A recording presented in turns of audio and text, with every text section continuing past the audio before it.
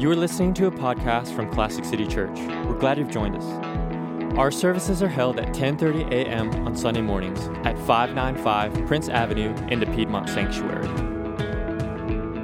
For more information, please visit www.classiccity.org. This is a sermon from Pastor Lee Mason. Good morning. If you have a Bible with you, turn to the book of Amos. We're going to look at chapter 5 in a minute, passage in the book of Amos, chapter 5.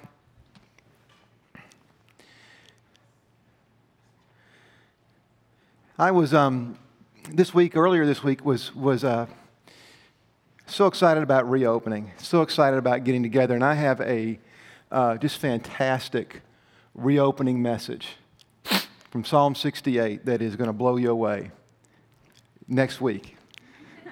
It'll blow you away next week. But as this week unfolded, I felt it is just important and incumbent on me as a pastor of a church that represents Jesus Christ and lives for Him and exists to honor His greatness, that we talk about the events that are going on this week in our country and have gone on for a while, but really culminated this week, and really understand them biblically, understand what our response is, what does God require of us in light of these issues, in light of these things. So we're going to move through that, and there's a lot of, in this, our country, there's a lot of heat and not a lot of light on this topic. And I actually was going to try to not address this because I don't like doing trendy topics. A few years ago in suburban churches, it was really cool to do sermon series on racial reconciliation. And it was done by pastors who had really no context or no experience doing it. And it was just trying to speak on cool trends. And I'm just not into that at all. And this fall, we're going to deal with this topic a little more in a sermon series as we get into the year. But today, I just feel this is kind of too overwhelming an issue for all of us to not talk about it. And so I'm going to kind of talk from the heart a little bit more. Usually I do very prepared sermons. You guys hopefully know that if you've been here. I memorize them.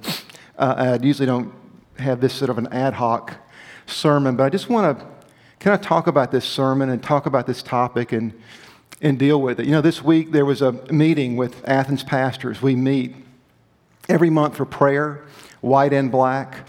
And then once a quarter we'll meet and we'll have what's called a racial unity meeting. And we'll talk about racial issues and we talk about race back and forth. We've gotten to the point where we can be honest, and black pastors can share with white pastors. We can hear them, and we can actually share back our concerns, and they can hear us. And it's been a really powerful thing. And we were meeting together this week to try to write a statement about racial unity, and we wrote one, which was great. And I'll share it with you sometime. But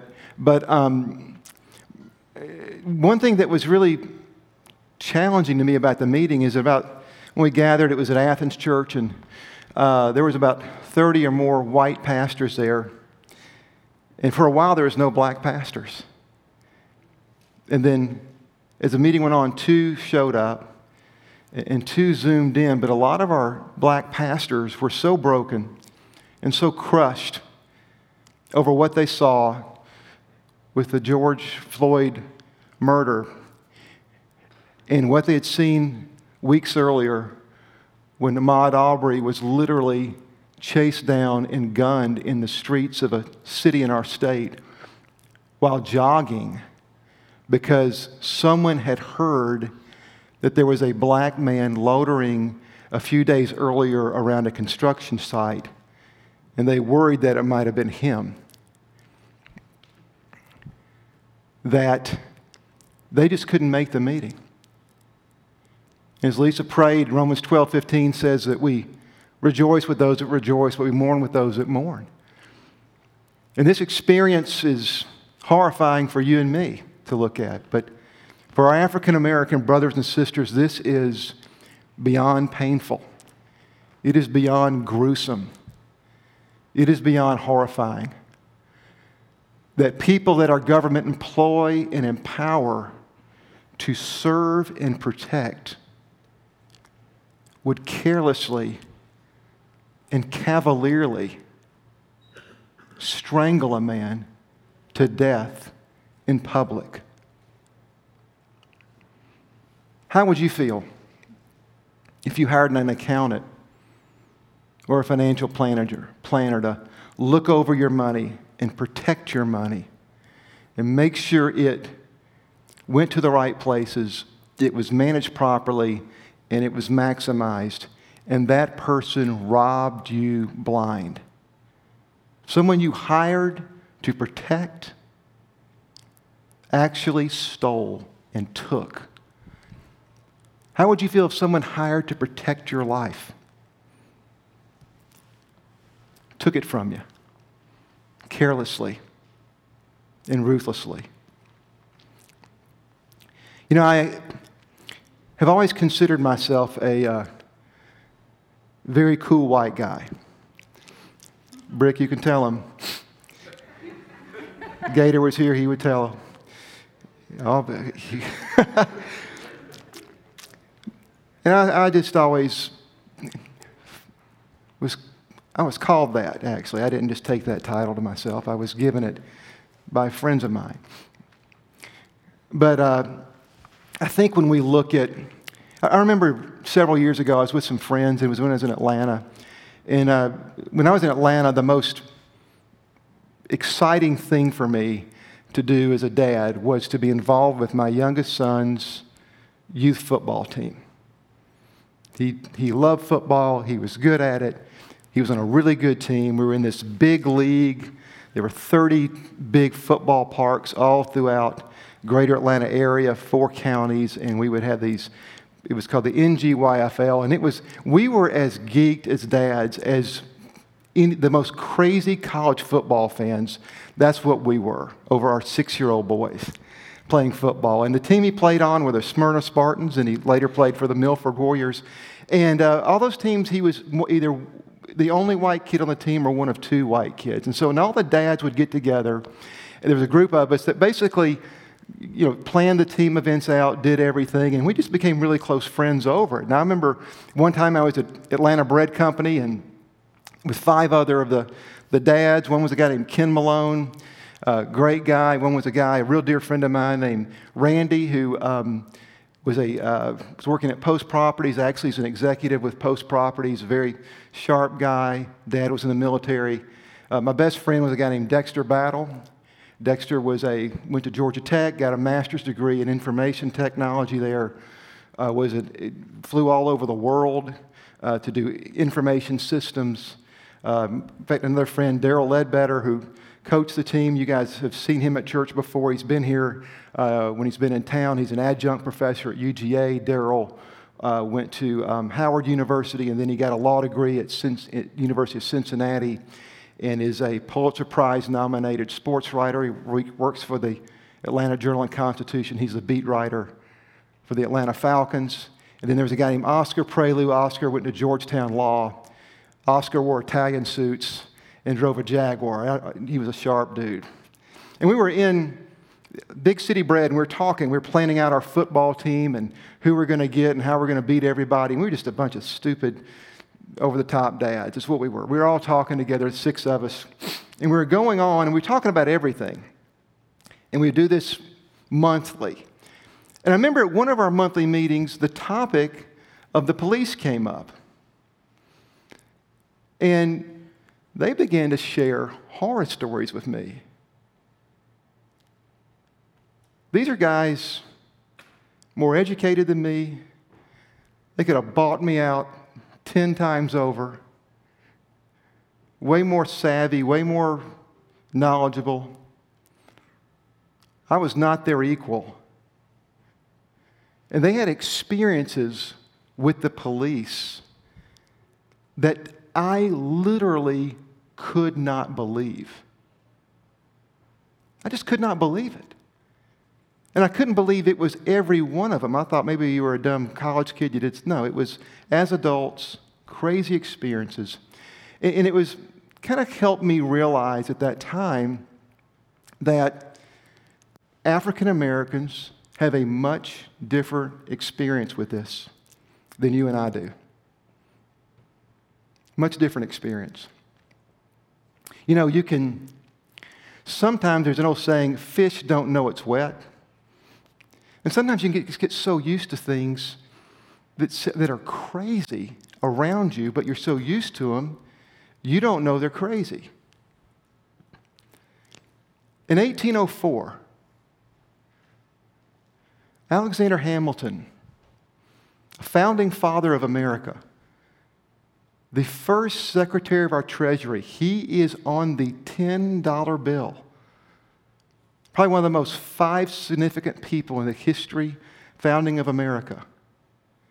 And another very powerful, very important political figure in Americans' history, Aaron Burr, the 3rd Vice President of the United States. He was the Vice President under Thomas Jefferson, were political rivals. And in 1804, they went to New Jersey and settled their rivalry by having a gunfight. Our founding fathers owned the $10 bill. Alexander Hamilton was murdered in a gunfight by the 3rd Vice President of the United States of America. And we were like, shoot. I wish Hamilton had won. I mean, back then, that's how they thought. It just was a crazy, crazy thing. You know, if I got on the stage today and wore a suit and had a tie on that had a Confederate flag emblem on it, who wouldn't be horrified in this room? Who wouldn't go, what is wrong with you? What are you doing wearing a Confederate flag? If you could have some affection for the old antebellum South, I understand, but you're wearing a Confederate flag on a tie in a public meeting with black people and white people. What is wrong with you? Would you all feel that way? 15 years ago, in this state, that emblem flew over our state flag everywhere, every day. Never once, never once did a white pastor, did a white leader in this state say, that's appalling, it's got to go. Never once. Never once. Sometimes we are in the water and like a fish, we don't know it's wet. We don't know it's wet. And what's going on in our country that's very disturbing to me is our attempt to find a solution for this through politics. I don't know what politicians have to do to prove to you they can't solve issues in our country. I just sit there and go, I wonder what on earth they have to do next before we go. Let's just give up on them and turn back to Jesus. I get disturbed when I see Christians handling an issue like this by going to conservative or progressive, whatever your thing may be, to find some political voice to affirm what's in your life. Listen, you're not a Republican and you're not a Democrat.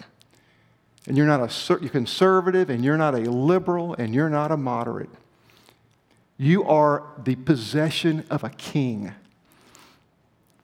And I don't want conservative values and I don't want progressive values. I want the reign of the king in our country. That's what we long for. That's what we pray for. And I just encourage you, unplug yourself from that stuff. Stop letting that poison influence you as a Christian. Look at Scripture. Look at what pastors around this country are saying and take it to heart. You know, there's several errant philosophies you'll see coming out of this. One is it's a political battle. It's the right versus the left. You'll see people think that life is a gender battle. It's men against women. Some will see it's an economic battle. It's the rich. It's the bourgeoisie against the poor, the proletariat. Some will see it as a racial battle. A lot of times in our country, we may see it as black versus white. But what the Bible says is the real battle, the real conflict that we experience as human beings within ourselves and as a community, it is not a racial battle. It's not a political battle. It's not a gender battle. It's not an economic battle. It is a moral battle. It is humanity at war with God. We're at war with our Creator. Black, white, Asian, name it. All of humanity is at war with the Creator. And one thing that Creator decided to do, besides give us sensible morality to govern our lives, He made a multicultural, multi-ethnic race of people called humanity, and He has said, live together. And because we're at war with Him, we fail miserably. One of the most amazing things I saw online this week was literally at a Black Lives Matter rally, there were 7 white protesters attacking a black cop. We are crazy. Human beings are broken mess. All of us. Rich, poor, doesn't, and we're at war with our Creator. And the solution for this is for individual human beings to be reconciled to God through the loving mercy and the loving gift of His Son Jesus, who bore our sins, who breached the gap, not only between God and man, but He also breaches the gap between humanity and humanity, between man and man, to reconcile us not only to God, but to each other. And so what does this look like for us as Christians? And particularly I wanted to say this, what would it look like, what should it look like for a church like ours that is predominantly white? We were a church started by a church that's predominantly African American. It was the money, the sacrificial giving over and over again of an African American church, predominantly African American congregation that made this church. It's the reason we survived. But we are a church, what do we do? How do we handle this? How do we live in a multicultural world, in a multicultural country, as believers that want to honor the greatness of Jesus Christ? Well, there's one powerful thing that you'll find all throughout is Israel, we know their history, they were a nation enslaved to the Egyptians. God brought them out by mighty works of power. They followed Moses through the wilderness for 40 years. They conquered a land called Canaan. And to govern themselves, Moses gave them laws and gave them rules. And they didn't do a great job of keeping them. And one of the principles that's talked about over and over and over and over again in the law is this principle of justice. Justice. And the way the word's applied over and over again in the Old Testament is it speaks to justice for 4 categories of people. Number 1 was the widow. Number 2 were the orphans. Number 3 was the poor. And the 4th were minorities. And he said, these 4 people you are to give justice to. And what did he mean by justice? It means you are to be particularly conscientious of them. You are to be particularly conscientious of the needs. You are to particularly understand that they have it tougher. That being a minority within a majority is tougher. That being poor is tougher than being rich. That being a widow is tougher than being a woman who has a husband in that, particularly that culture, to take care of you. And that being an orphan is tougher than having a family that you can grow up into. Justice. Micah the prophet wrote to Israel, and he said, what is required of you, mortal man? What is required of us mortals? He says that you do justice, you love mercy, and you walk humbly before our God. And in regards to those four categories of people, do. Everybody say the word do. Do. Don't just be fond of justice when you see it. You do justice. You love mercy. And walk humbly before your God. You're a mere mortal. Watch your attitudes. Watch your judgments. Watch your thoughts toward these four categories. The book of Amos, I want to read it to you, chapter 5.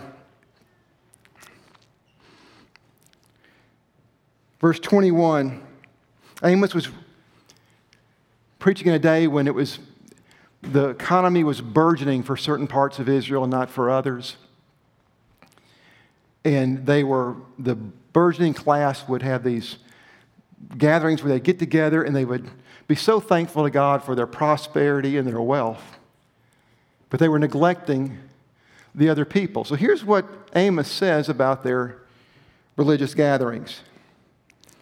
I hate and despise your religious festivals. Your assemblies are a stench to me. Even though you bring me burnt offerings and grain offerings, I will not accept them. Though you bring me choice fellowship offerings, I have no regard for them. Away with the noise of your songs. I will not listen to the music of your harps. But let justice roll like a river. Righteousness like a never-failing stream. Here's what he's saying there to these people who are so thankful for their wonderful life and their prosperity and how great it is. They're gathering together and he's saying, listen, I don't want to hear you sing another song. They sound terrible to me. I don't want you to give another dollar in the offering plate. Your giving stinks. I am tired of this. I want to see you be a people where justice is rolling down like a river down the mountain, that righteousness is prevailing in your culture. I want to see a community that says we care about the minorities deeply. We care about the orphan, the widow, and the poor deeply. We are particularly concerned about them.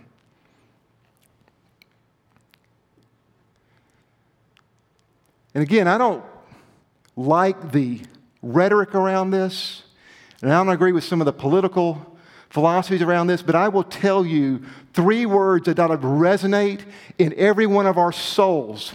It is this: Black Lives Matter. Black Lives Matter. Black Lives Matter. As believers in a country that brought African citizens over to here in chains, that had a court that said to justify slavery despite our great Constitution, you're just 2/3 of a human being, that over and over again fought against this thing. We need to have it in our hearts. Black lives matter. They really matter. Particularly matter. And again, I'm not saying I agree with the movement and some of the stuff with it, but those three words ought to ring in our souls. Do justice. Love mercy. Walk humbly with your God. That's required of us.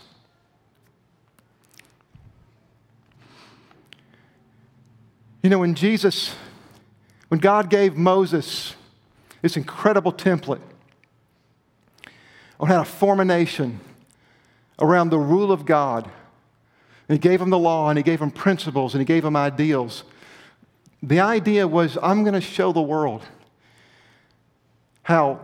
what the true God is like. And back then, every nation had its own God. Every race had its own God. Religion was very segregated. One of the things that segregated humanity 3,000, 4,000, 5,000 years ago was religion.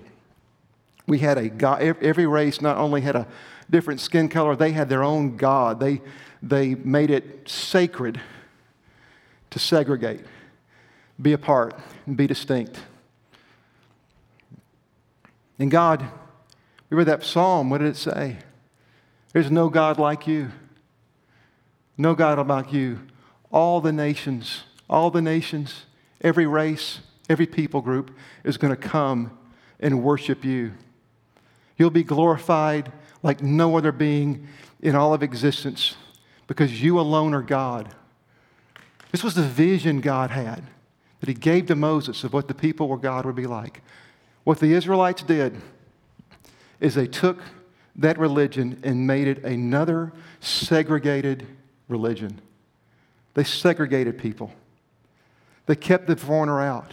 They kept the Gentile out. They sneered them. They talked bad about them. They had attitudes and prejudgments about them. And when God became a human being in Jesus, one of the odd things you do if you look at Him, He was particularly fond of provoking the racism in His culture. Story of the Good Samaritan. Story of some of the stories we looked at last couple of weeks of the healing miracles He did. Over and over again, He was provoking the racism. And one of the most challenging things about Jesus, in fact, I had somebody email me recently and ask me, how is this not a sin? Jesus one time went to the temple, and the way the temple was set up, there was 3 layers. One was this inner layer for Jews, but there was this outer court to bring in all the Gentiles to where they could come and worship Yahweh. And what had happened in Jesus' day, instead of giving room and space for Gentiles to come, and other nations and minorities to come in and worship the one true God, they were setting up money tables, and they were setting up places of commerce. And it was keeping people out. And Jesus saw them take a faith that He wanted to draw and attract the entire world and all kind of people to Himself, become another segregated pagan religion. John 2:15 says when He walked in that, it has a powerful 3 words. It says, Jesus made a whip. Jesus is God. How does God feel about segregated religion? He saw it in His day, and He made a whip. He took cords of leather. He took His time. He braided them together. He put talons on the end of it, and He went into a church furiously, swinging it, tearing the place apart, turning over tables. And He said this, my Father's house will be a house of prayer for all nations, for all races, for all. For all. When the disciples looked at Him when He got finished and He was stewing, they remembered a verse in the Bible that said, zeal for Thy house has consumed me. Zeal for the house of God. Zeal to see the house of God be a multicultural, multi-ethnic, not a tribal religion, but a religion that is bringing salvation to all humanity. Consumed Him. Consumed Him.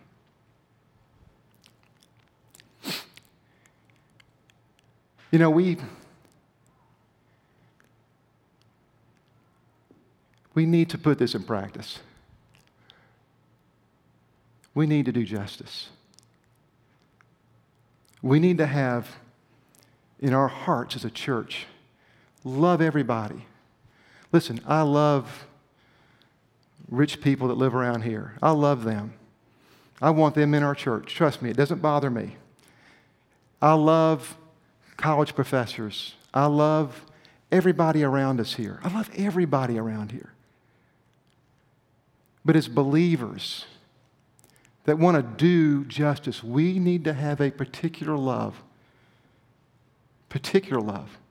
for categories of people. It's required of you. Do justice. God, I hope, enjoys our worship services. I hope He enjoys when we sing and when we preach and when we give. But what He really loves is when His people, through them, justice is rolling down like a river down a mountain.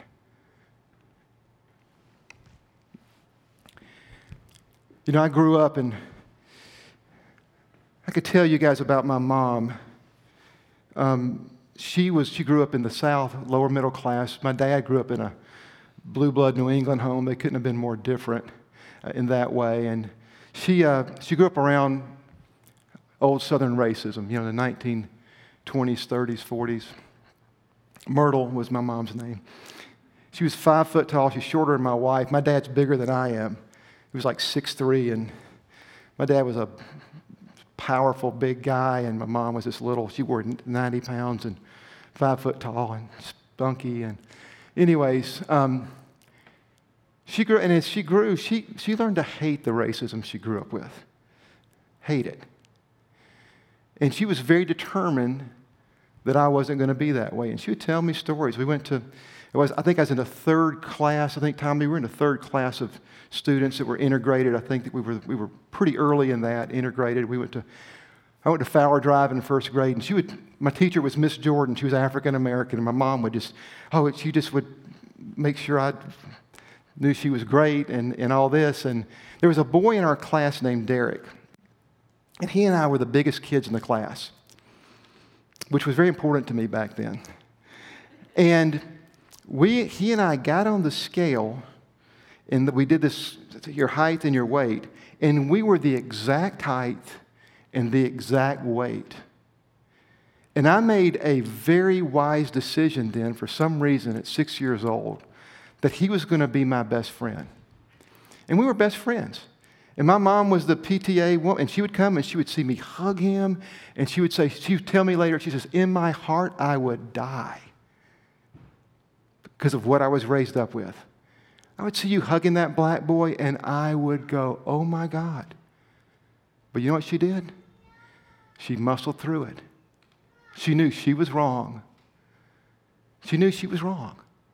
And she muscled through what was uncomfortable within her sinful state.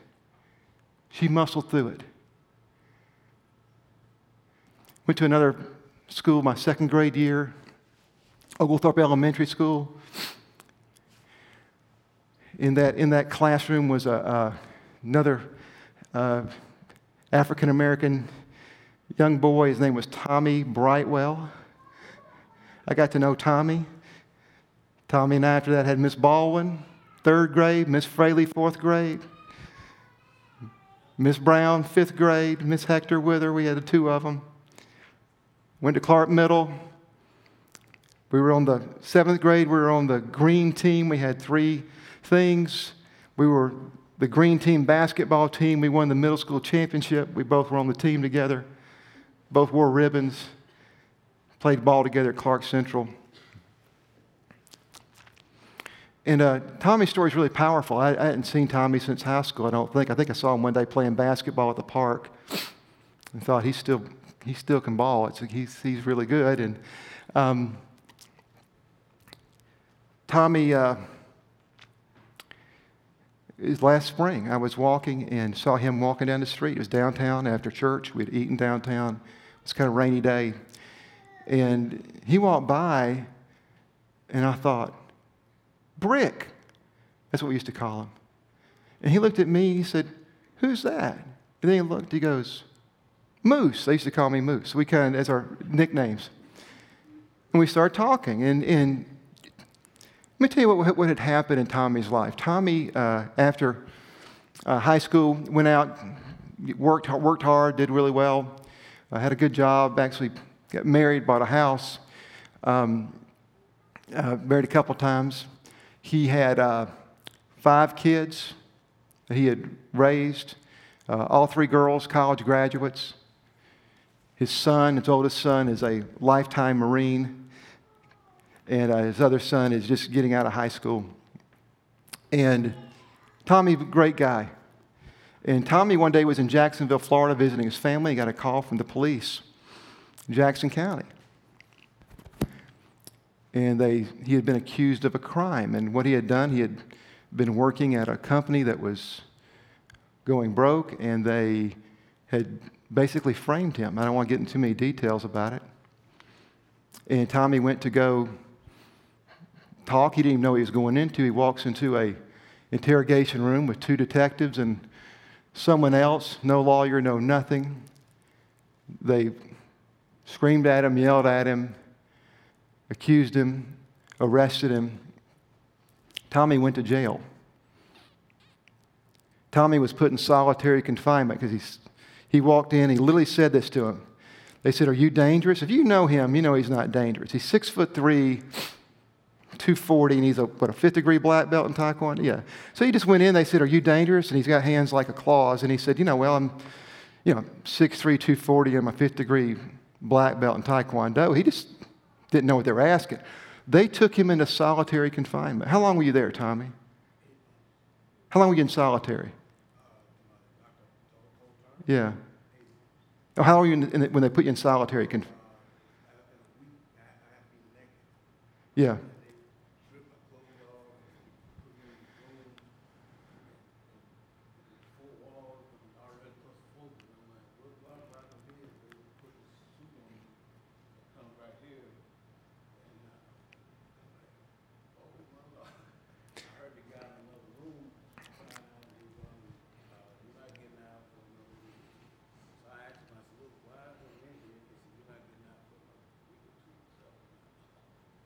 Yeah. Yeah. Yeah, Tommy in that cell started crying out to God and trusted Him. And what happened 9 months later, as he stayed in the jail, one of his jobs was to clean the office of the head of the jail. She was a lady, and they got talking. And as he was cleaning, she said, "You're not I know criminals. You're not a criminal. What did you do?" And he goes, "I don't know." And he told her the story. She went and got his file, and that day said, "Get him out of here." Now, thank God we have a legal system and some justice is coming to him, praise the Lord. But when he came out, he lost his car, his place. He had no place to go.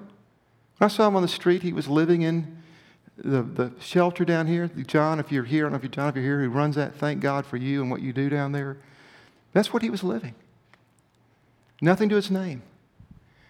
We talked, I couldn't believe the story. He started coming to our church. I wanted to wait a few weeks for him to kind of soak in what the gospel was, but we prayed together to receive Christ. And here's what Tommy found here.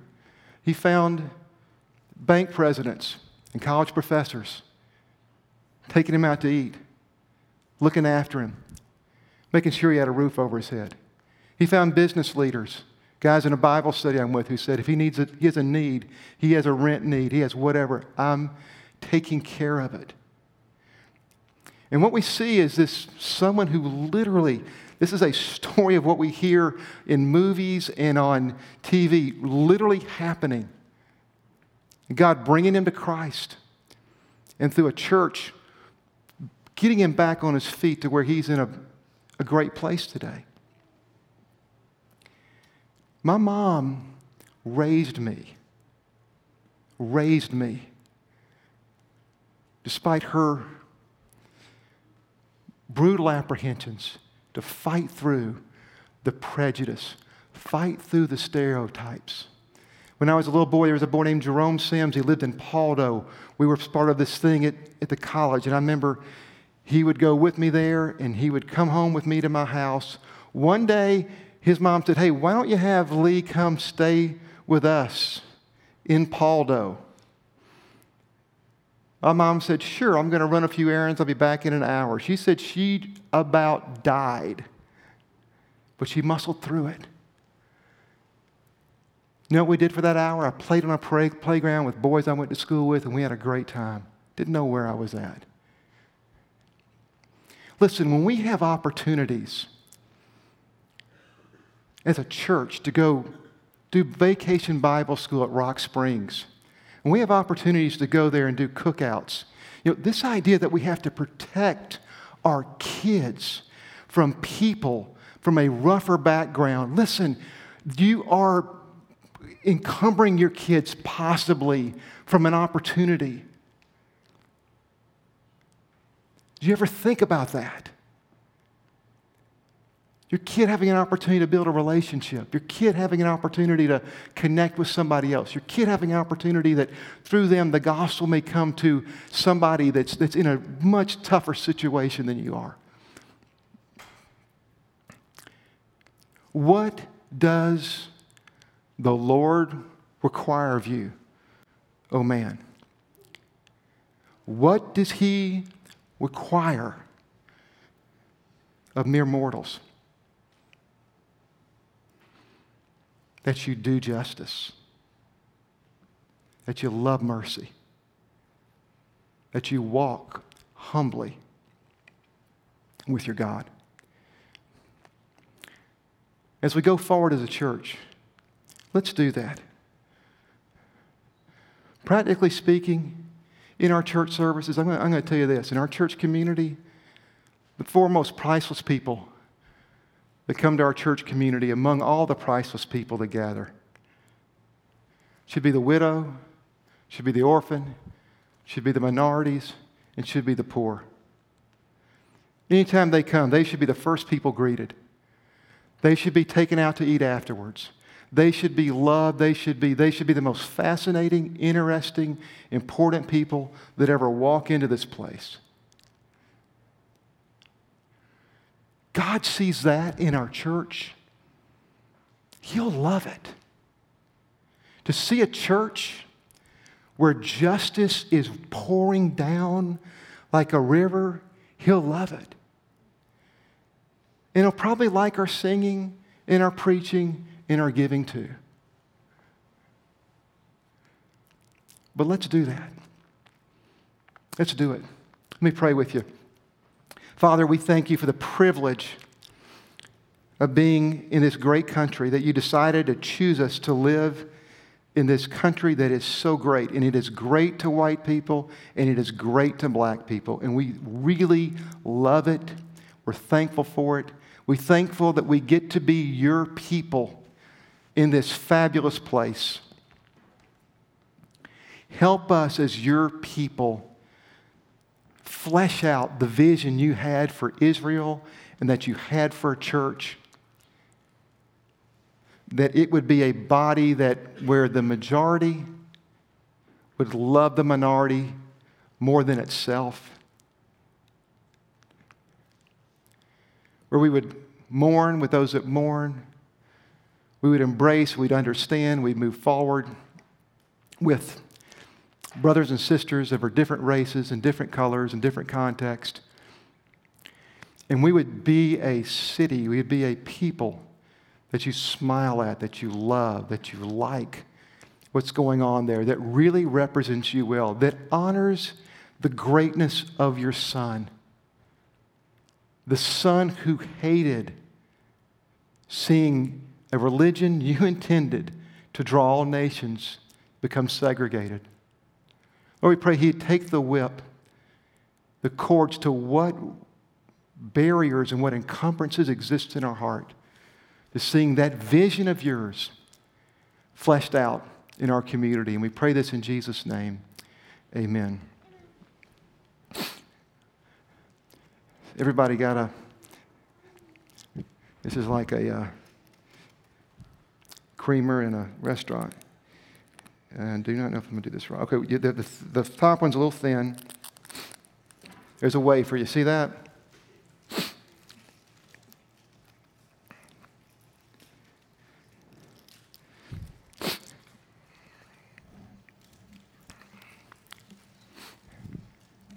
As we take this, of course, in remembrance of Jesus, let's just remember the incredible thing that all of us as human beings, black, white, red, yellow, whatever, we are, in our human nature, collectively in a battle, in a war against our Creator. We rebel against His commands. We rebel against His decrees. And one of those is to live together in harmony and unity and enjoy the racial beauty and wonder that He's blessed creation with. Be reconciled to Him, then we can be reconciled to each other. And let's remember the price that was paid that you and I might be first and foremost reconciled to God. On the cross, Jesus' body was broken and His blood was poured out that you and I might be cleansed of our sins, that our sins might be remitted. Let's remember that as we receive communion and commit ourselves as reconciled people to be just people and to see the reconciliation that God loves and wants expand into our community. Amen. Let's take it together in remembrance of Him. Thanks for listening to this podcast from Classic City Church. We hope that together we can honor the greatness of Jesus by growing spiritually, living authentically, and participating in His purposes. For more information or more sermons from Classic City Church, please visit www.classiccity.org.